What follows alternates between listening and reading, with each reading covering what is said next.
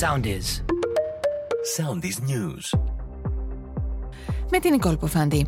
Εσωτερικό υπόμνημα της Αμερικανικής κυβέρνησης αναφέρει ότι τα πληρώματα που αναζητούν το τουριστικό υποβρύχιο φέρονται να άκουσαν ήχους που έμοιαζαν με χτυπήματα από το υποβρύχιο κοντά στον Τιτανικό.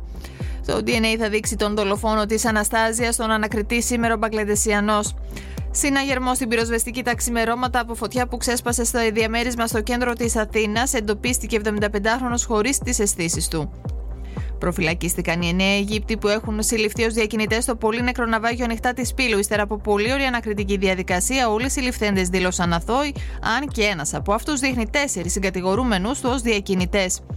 5 άτομα οδηγήθηκαν στο νοσοκομείο μετά τα σοβαρά επεισόδια που σημειώθηκαν χθες στη Θεσσαλονίκη κατά τη διάρκεια πορείας αντεξουσιαστών και μελών της νεολαίας ΣΥΡΙΖΑ.